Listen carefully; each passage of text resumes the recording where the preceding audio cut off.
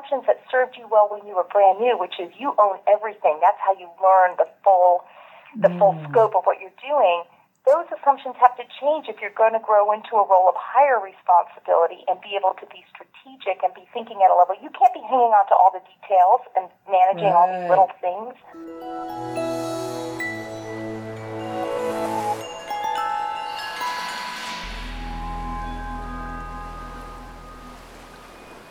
On today's episode, we have Dr. Rachel Bishop, and Dr. Bishop is joining us on our Triple H series, The Habits and Hacks from Hopkins. Hi, Rachel. How are you doing? Good morning. I am doing well. Thank you. I'm happy to be here. Well, thank you, Dr. Bishop. I am so glad you joined us today because you are going to talk about a topic that everyone is hot about, and that is coaching. And I would love for you to start, if you would, by telling us about who you are here at Hopkins, a little bit of your history so people can see what a unique and an interesting career path you're on right now. Thank you. I'm actually new to the Hopkins team. I'm a faculty member at the Wilmer Eye Institute. I'm an ophthalmologist. I joined in January, and I came from NIH, where I had been working for the past 14 years in clinical care ophthalmology and clinical research.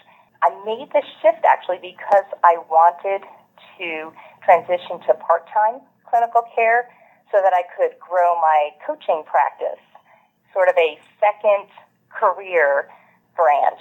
So that's what brought me to Hopkins. That's what I'm focusing on now when I'm not in clinic.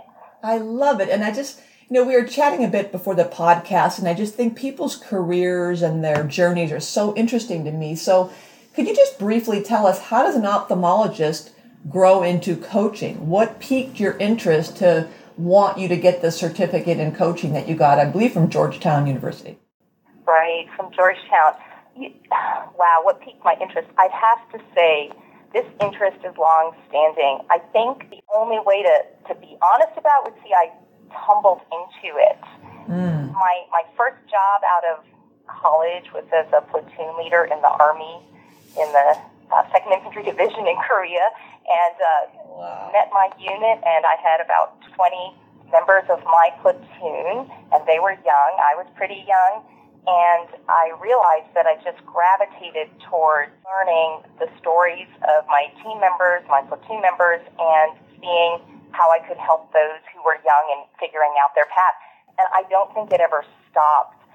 About 15 years ago, right before I came to NIH, I realized I'd like to make this something I do more formally, but I knew that it wasn't really the right season of my life to do it. I mean, I was still very involved, but fully involved with work and raising my family and so on. So it had to sort of be on hold.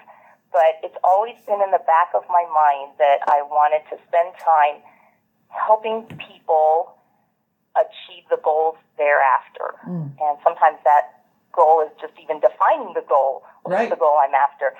So I think I had always done that naturally in my adult life, and I was quite impressed by the formal program at Georgetown, and there were other certification programs, that tools I had been using and concepts that I had constructed on, people's behavior, motivations, change, all this. There's such a developed field in this that I hadn't tapped into. It was sort of on-the-job training for me. So I really appreciated reading the books, hearing the instructors, engaging and practicing, and learning how many great models are out there for thinking and tools for working with clients in this area. So that was a terrific experience going through the certification training and then the follow-on coaching since then.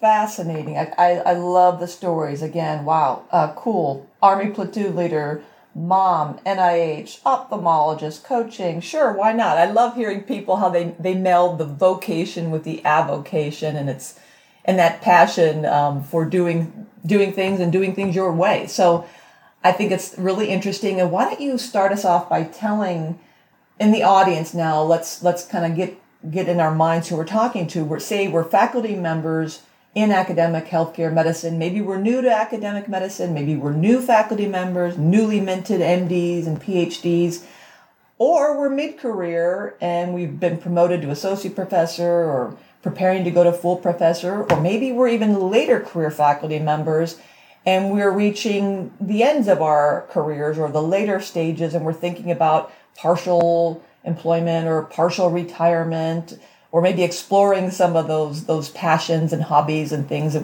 we were always interested in but couldn't do because we were busy seeing patients and writing grants and papers. So tell us, what is coaching and how can we benefit from coaching? Sure, and you've actually laid out very common time points when people could engage coaching with benefit. But I do think it helps to start with just asking the question, what is coaching? We're very familiar with coaching like from sports teams, and that's not entirely different than the concept of coaching for personal growth. And I think of coaching as a process, and I think of it as one person helping another person or a team achieve their goals. What really defines coaching is that it's an inquiry-based process, and those questions that the coach asks help the client arrive at insight. So in other words, the coach is working as a partner, really, with the client. They offer up observations and they offer different perspectives, but the client is really the one making the discoveries and sculpting that path that they're going to move into, the change they want to make or the insights they want to achieve. So this relies on a premise, and this is one of the things I also like about coaching. It relies on the premise that the client really is well fortified to move forward in their life. But there's just this obstacle sometimes getting in the way. They see where they want to be. It's like they can see over that stream to the other side, but they're just not sure how to get there. And that's a simple analogy, but I think it holds true for a lot of coaching. And the coach is able to help the client figure out how they're going to get over that stream to the other side. So it's certainly a judgment-free zone. Many of us are in medicine, and we understand the sacred, intimate space when you're sitting with a patient. There's no judgment, there's full confidentiality, and you are really there serving your patient. It's not so different than that, but the goal is that you're there serving your client towards achieving whatever it is that they're after. You know, and it can be a small thing, Kim. It can be, I just want to change a health habit. I want to start a new routine. I want to change a pattern of how I'm living my life. Or it can be global rethinking. I'm at a place in my life where this was what I wanted 20 years ago, and I gunned for it, and I got it. Now it's not as exciting as I thought it would be, or I've grown and matured, and I'm just ready for a new challenge and new learning. And gosh, how do I make that shift? What do I even want? I don't quite know what I want, but I know I want something different. And just diving in and exploring that. Yeah. Now tell me how coaching differs from mentoring. Because you know, across the country, in North America, around the world, mentoring has been key on almost every institution I know. There's no one who's not said or acknowledged the fact that mentoring is critical to academic success and engagement and wellness and leadership development. Everyone knows about mentoring, all the publications, it's firmly established. So I'm wondering, putting myself in the shoes of, say, a new faculty member who's saying, well, wait a minute, everybody's telling me I need a mentor and a mentoring team and multiple mentors and peer mentors. Now I need a coach. What's the difference between a mentor and a coach? Yeah, well, that is a great question.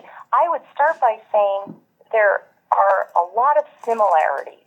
So the goal of the mentor is to see their mentee succeed. And that is the same goal as the coach. But the difference is when the coach and the client sit together, they have created kind of a contract, like this is our goal, and been quite specific about it. And there's a deliberate wish for some kind of shift or change that you bring to that coaching engagement. With mentoring, I see that more as a developmental assistance. In other words, I'm a junior faculty person, and I am going to, this is like the fertilizer. These people are going to help me grow into this rich role that I have all these skills that I can bring into. But I might not be coming to the mentor with, there's this friction I have and I want to resolve it. I'm instead coming to the mentor with, here I am, I'm ready to go. Can you help make sure I'm on the right track? Does that make sense, that distinction? Yeah, I like the way you're putting the word developmental. So, although I'm sure somebody could say, well, coaching is developmental, but what you said made me realize that, well, a mentor perhaps is professionally career specific, in our context, academic health center, so research, education, clinical, project building, focused more on the career specifically, whereas maybe the coach is not as much developmental or developing as an academician. That could be part of it, but it's also maybe it sounds more personal to me, and it's broader because you said it could be something about home or personal life or you gave the example of developing a fitness routine. Maybe you wouldn't want to, and I'm sure some mentors that develops into a relationship where you can have these personal conversations around, gosh, my grants are going gangbusters. My papers are great. My lab team is great. I wish I could just, get in better cardiovascular conditioning. I'm sure there's a mentor who'd be like, well, actually, I got a great gym. And I can see how that might happen organically over time with a good mentor or mentoring teams. But it seems to me that a coach is maybe more personal, and I would feel freer, I'm guessing. I think I would feel almost safer. I don't want to say like it's unsafe, but I would feel safer with a coach maybe than a mentor who we have that kind of traditional relationship with. A mentor is this senior person or people, and we're trying to meet the bar and impress them, and we're performing almost for them and for their approval, whereas a coach has this unbiased, they don't have any stake in you getting a grant or paper because they're not on your grant or paper. So you're freer to be you. Yes, well, that is right. And I've had mentees, and, all those personal components come into it, but, you're really pushing through this paper that they're going to publish or what have you. And, but in the coaching arena, I would say it's a little different. You tend to bring something that you're wanting a shift in, a change. You're wanting some movement as opposed to just general career development. And there is this sense when you're engaging with a coach and a client working together, that might really be the only time, particularly with upper level leadership, where people are quite developed in their careers and their lives are very full. That might be the only time in their week or their month where they are stopping everything else and focusing exclusively on thinking about what it is they're hoping to work on, to change, looking critically at where they are, at some of the priorities they're working with now. Are those in coherence with their values right now? They might be running so full throttle that they might mull on things and talk with their partner at dinner about things, but they might not actually really slow down everything else long enough to reflect deeply on, is this where I need to be going, or that sort of dedicated time. Right. That's sort of special about that hour with your coach, and that's a little different than the mentoring engagement, for sure. Great. All right, so we've talked about what is it. What's next on your list today, Dr. Bishop? Yeah, so, I think just a couple of examples help illustrate how coaching might work out. Say there's a faculty member who is maybe mid-career, has a great clinical practice going on, a research branch of their work, and they've been offered, a committee position, leading a committee in an area they're particularly interested in. You're in faculty development. Maybe it's the curriculum committee, and they really love teaching and want to do more of it, but their plate is totally full. So they're sitting there thinking, do I want to take this on? I just see that I'm almost at burnout with what I'm doing, but this is really interesting to me. How am I going to resolve this? So what coaching is not is just asking advice. So if they're just asking their friend, colleague, loved one, hey, this is what's been offered to me, what do you think? And that person says back, oh, your plate's full, you shouldn't take it. Or, yeah, you've always wanted to, go for it. That's called advice. But it's quite different. That is not coaching. A coach might respond by starting with, well, what about this committee position on the curriculum committee? What about that appeals to you? What's drawing you in? And then the person has to stop and think, well, I really love teaching. I value teaching. Okay, well, what about teaching? Like, what is it? And you're kind of diving in a little. Okay, it's developing people's potential. Okay, that's what you love. And then, that can lead to exploring what their top values, interests, priorities are right then. And then if you've been working with the client, you're also entering that space of, well, what are you doing then that maybe isn't really matching up with those top needs right now? And as you work through this inquiry process, the client may come to the realization, hey, I'm sitting on this other committee that I joined 7 years ago. It was great at the time, but the pharmacy committee, I really wanted to be on it for these reasons. It's kind of stale now. I've been doing it. And there's this junior faculty member who's just joined, who's on no committees. That would be a growth step for them. Maybe they should take on the pharmacy committee, and I take on the curriculum. And this is kind of that's a simple example of a solution based to this problem. But it begins with exploring, why does the person want to do this? What's getting in the way? How might they want to approach resolving this? So coaching, it's not consulting. And I will say the clients who I've worked with who are in healthcare, in leadership positions in healthcare, because I'm also in healthcare, sometimes the discussion gets to the point where they say, well, okay, Rachel, but what would you do?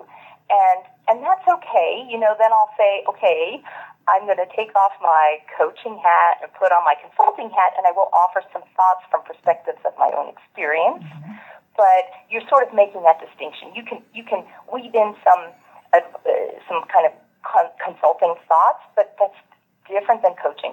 It's also not therapy, although it's very helpful, and you're trying to get to the root motivations. Maybe what's the fear? Where did that fear come from? Because we want to change it. It's a forward-looking approach. You're not really going to spend a lot of your coaching time looking backward. Why did they become fearful of standing up in a group and expressing themselves?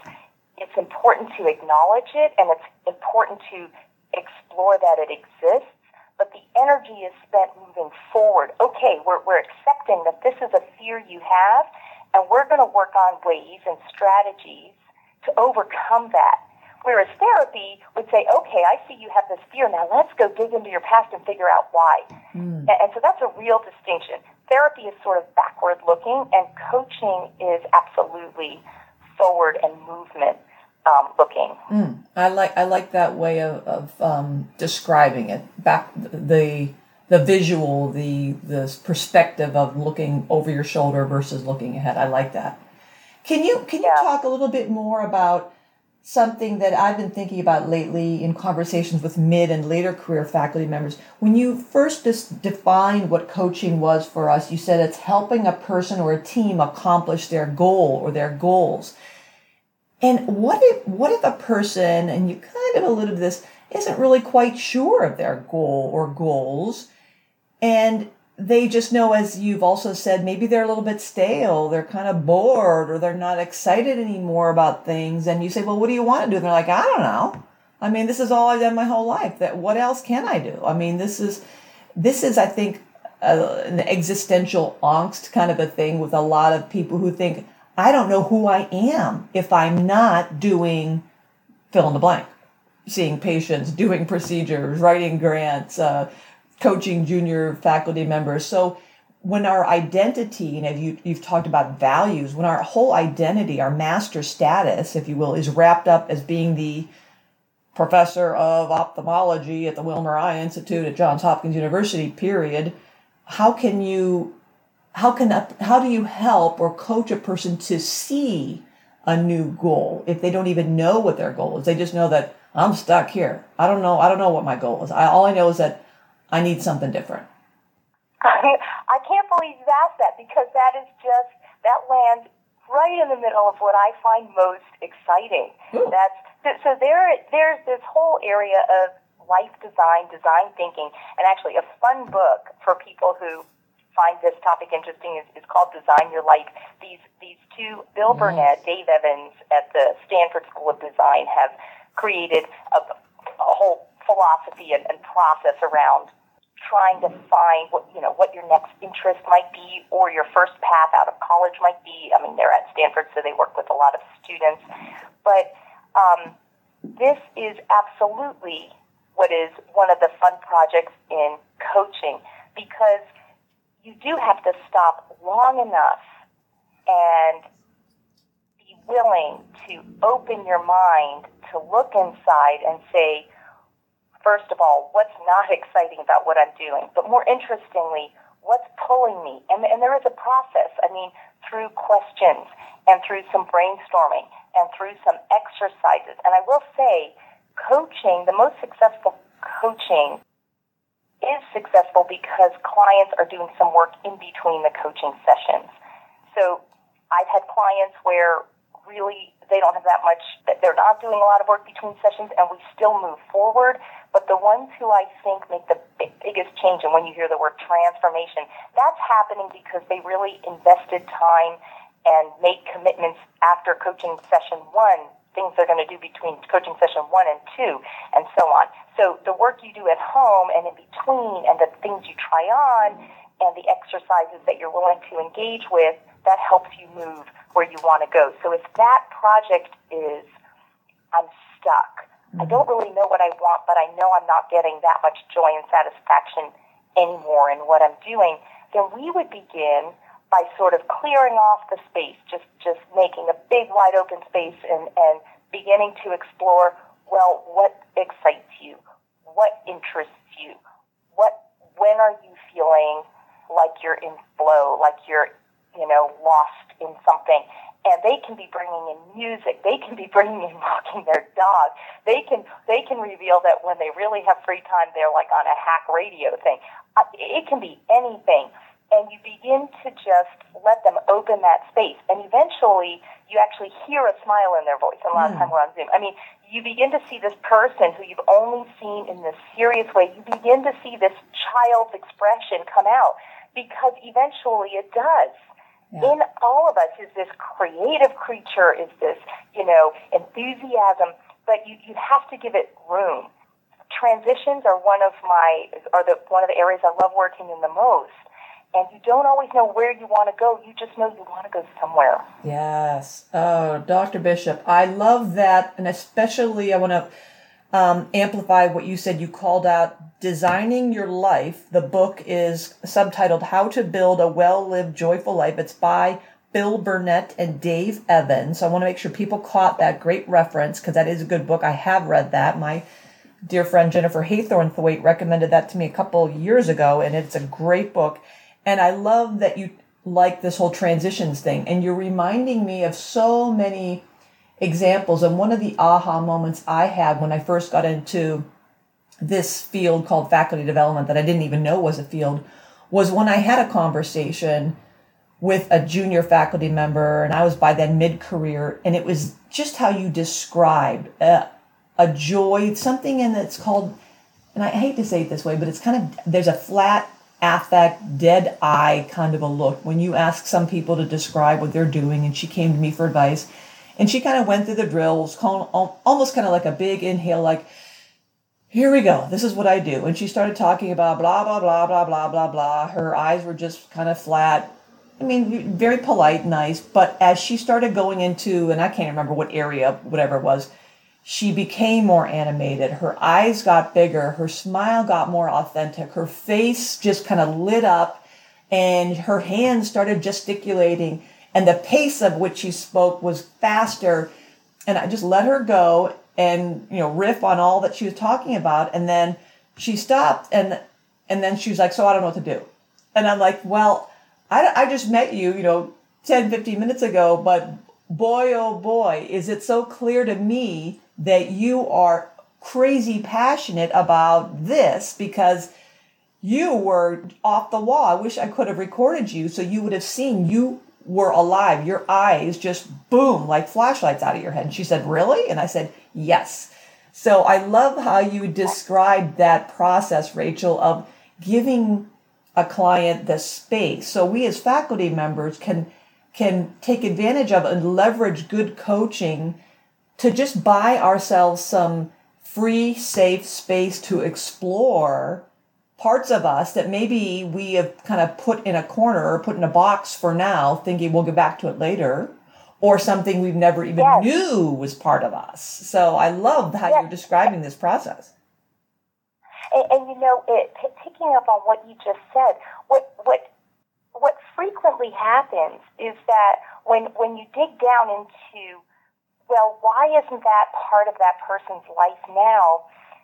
Quite often there are assumptions that someone is living with, that I just say the word client because it's a short word and everybody knows what that means, the coachee, that they're living with, that is stopping them from engaging in that particular passion, if you will, because in their mind, A, what they're doing now doesn't have a place for B, what would bring that passion. And when you dig into some of these assumptions, you end up realizing that there is a way to make things fit, that the assumptions are not really correct. It's not true that just because you're a super busy surgeon, you can't exercise, you're too busy to exercise. That's an assumption you might have made, or you might have made an assumption that because you've always had to be the person who sees through all those projects you start, that you can't release any to anybody else because, you were raised full ownership, full responsibility for my patients, my projects. But as you move up in leadership, of course, you have to learn how to delegate and coach your own subordinates. You have to learn to let things go, or you can't make room for the things that you're adding. So the assumptions that served you well when you were brand new, which is you own everything, that's how you learn the full scope of what you're doing. Those assumptions have to change if you're going to grow into a role of higher responsibility and be able to be strategic and be thinking at a level. You can't be hanging on to all the details and managing all these little things. And, some of the excitement of coaching, in healthcare is where I do the most of this area, which is leadership development, is helping people define what they can still, what will serve them to still meet that passion of, say, seeing students, residents, fellows, seeing that group of trainees develop, yet not having to be the ones doing all the implementation steps in the program, and figuring out a new path where they can be less directly involved, because actually they are more directly involved now with the strategic planning level things. Right. And this is why I'm so appreciative of what your office does with faculty development. I actually think we sometimes miss opportunities to help faculty members grow into these higher levels of responsibility and quite exciting work. And sometimes I think people hold themselves back because they think, I couldn't handle anymore. I'm barely getting by as it is. But I do believe that if you thoughtfully examine what's on your plate and thoughtfully choose what you want to keep there and what you want to lose, and you can't make these shifts in a day. I mean, it takes some planning. You can actually direct your compass, to the way you're growing and make room for the things you want to grow into. Well, you're reminding me of that other book, What Got You Here Won't Get You There. And that's a book by Marshall Goldsmith. And it talks to exactly what you said, that we think, well, gosh, I'm successful. I've made it this far doing this and that, so I have to keep doing that. But you're right. That next leveling up requires a pivot, a shift, a recalibration. And you're right, some of that fear or anxiety about future fill in the blank is because you're thinking, oh my gosh, I mean, there's no way in God's green earth I could do that because this about, bowled me over.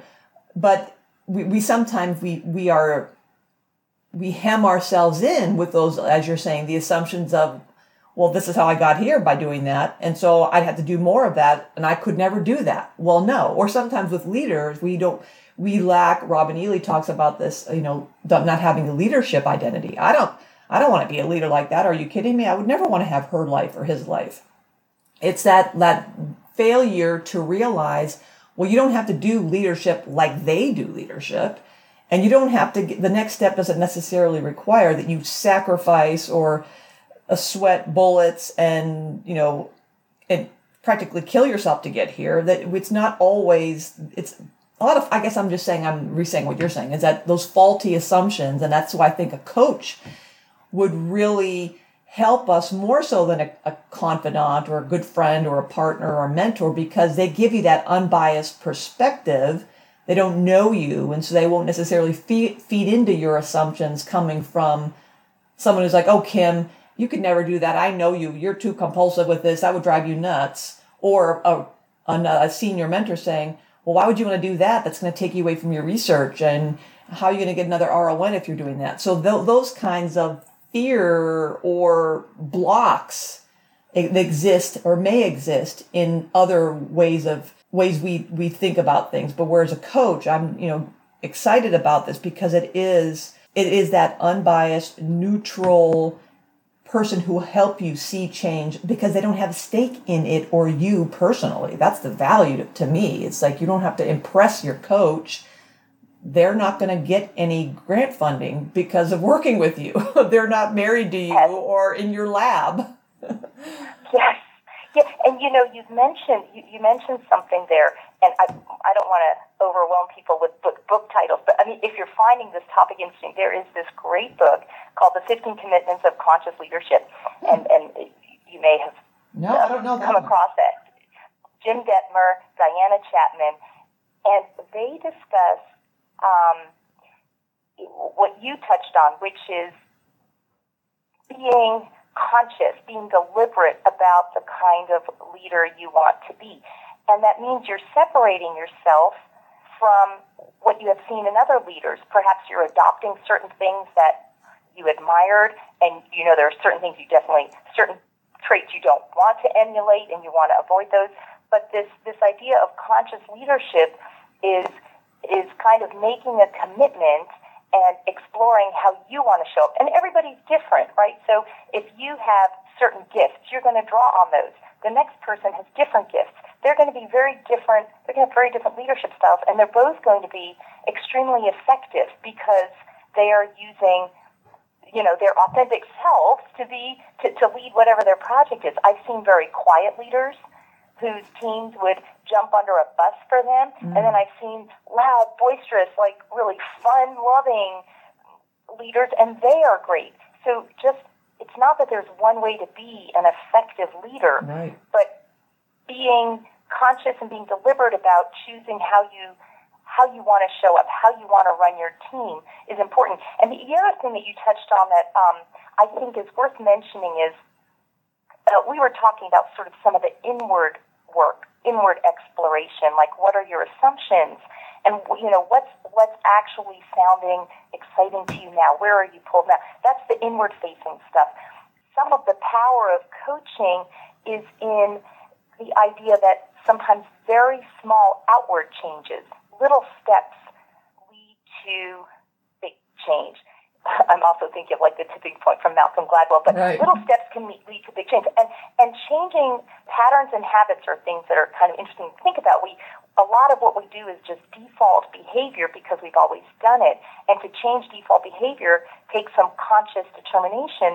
And then people say it takes 30 days or it takes 60 days. But the point is, after a certain amount of time, a habit can be changed and you have a new default. And a coach can be very helpful in helping a person kind of figure out, well, what little pattern do I want to change? And it might just be, Kim, it might be, I wanted to stop putting sugar in my coffee. I'm thinking this just isn't good for me. But it took me a full month to finally enjoy coffee without sugar. That is such a small, silly example. I didn't need a coach. But it's a small change and eventually became my new norm. The lifestyle things, I want to commit to some kind of exercise. I might just be committing to taking the steps instead of the elevator because that's as much commitment as I can make right now. But it is a commitment and it's a small change. And the thing is, it then leads to the next step and the next step. So coaches can help a client figure out what little steps are they wanting and willing to commit to towards the goal of what ends up being bigger movement. Yeah. Well, folks, I don't know about you, but I am so excited right now. I want to go out and get a coach, and I think Dr. Rachel Bishop would be a great coach for you. And Rachel, why don't you tell people what's the best way to get in touch with you if they want to learn more about coaching or explore coaching with you? You can find me we're all available on Google, right, through Hopkins. I have my own coaching company, DiscoverWorks. I have a different company. We do immersion coaching where you go on site for 3 days, and that's sort of like exploring big life change stuff. Curiosity Co-op is that one. You could look that up.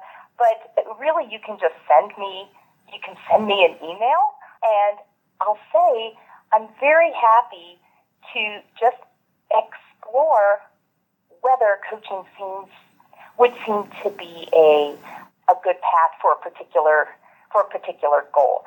I'm a little biased in that I find it's a good path for a lot of movement forward and change and growth, but it reached me anyway. I'm not hard to find, I don't think. I think your email address is rbishop6. Is that right? It is. It's rbishop, RBISHOP6 at jhmi.edu. Well, folks, I hope you share my enthusiasm and excitement about this topic, and you've been learning from Dr. Rachel J. Bishop here at Johns Hopkins on the Triple H. Rachel, thank you so much. We really appreciate you.